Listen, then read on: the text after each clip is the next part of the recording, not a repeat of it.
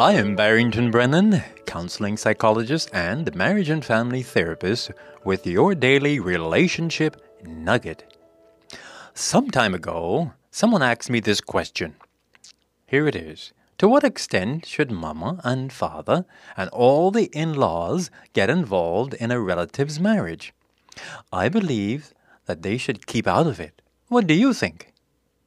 So I thought about the question, and here is what I answered. Dear friend, you are correct. In-laws are not to interfere in their relatives' marriages.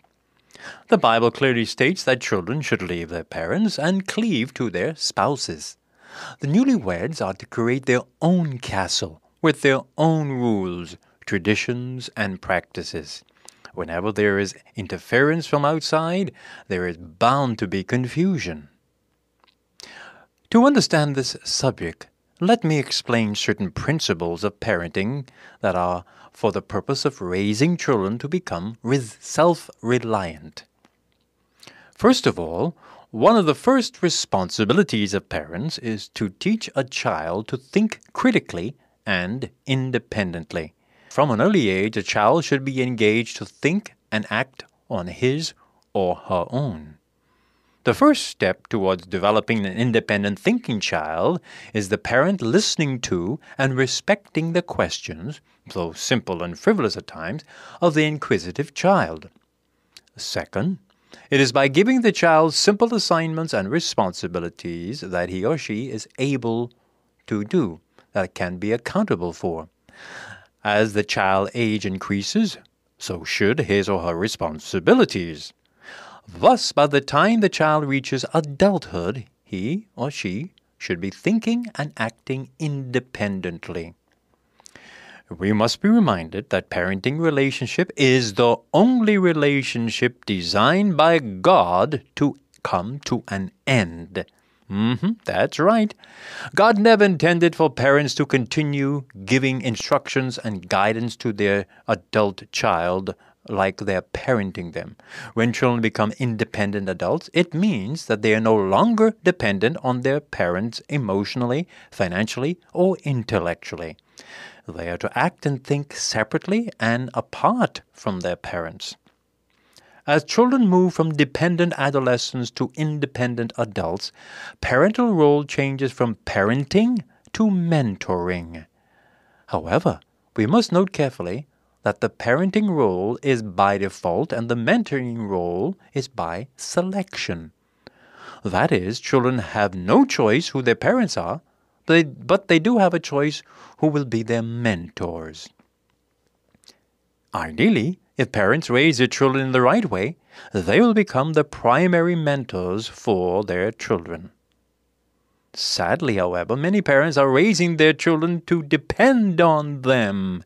Some parents act as if their children cannot think and do things without their input.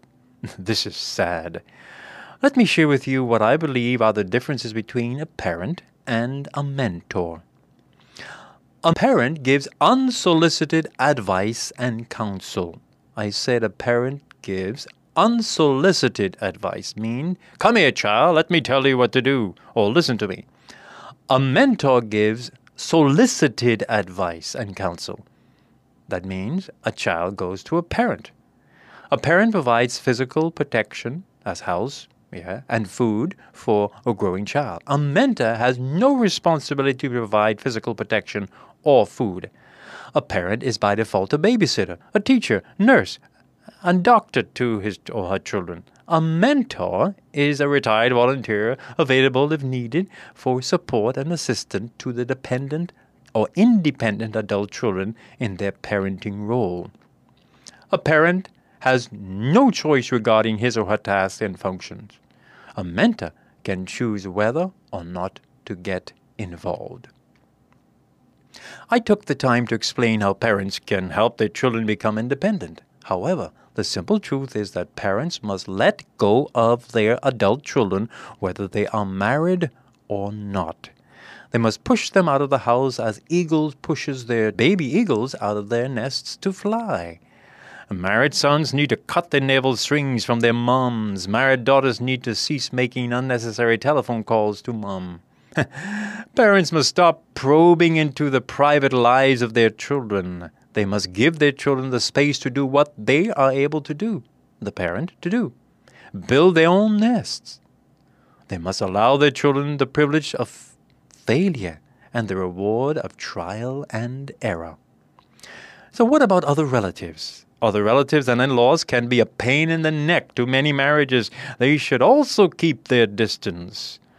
What if a parent or in-law suspects or know of a problem the couple is having? Should they get involved? They must first give the opportunity for the couple to volunteer or request the involvement in the situation. They are not to enter the lives without permission. If the parent or in-law notices that the couple is in misery, pain, or deep frustration, the in-law can gingerly state what they observe and give their concern. The principle is, do not force your way into the privacy of the home. On the other hand, where there is a serious emotional and physical abuse, this is time when loving relatives can play a significant role, remembering that safety of the victim is of utmost priority. Relatives can wisely give their help, protection, and advice. Yes, still, because of the over-involvement of in-laws in a marriage, couples have great tension, problems, and pain because of that. Therefore, in-laws are to be wise as serpents and harmless as doves. Although in-laws should not interfere in their relatives' marriages, yet if there is need for help financially or emotionally, parents and in-laws can give the best help and advice. An objective, loving parent or in-law can be the best asset for a growing young couple. Sometimes young couples may not want persons outside the family to get involved. This is okay. However, the in-laws must not force open the door of involvement, but just be ready to assist when needed. This has been your Daily Relationship Nugget. I'm Barrington Brennan, keeping a smile on your heart.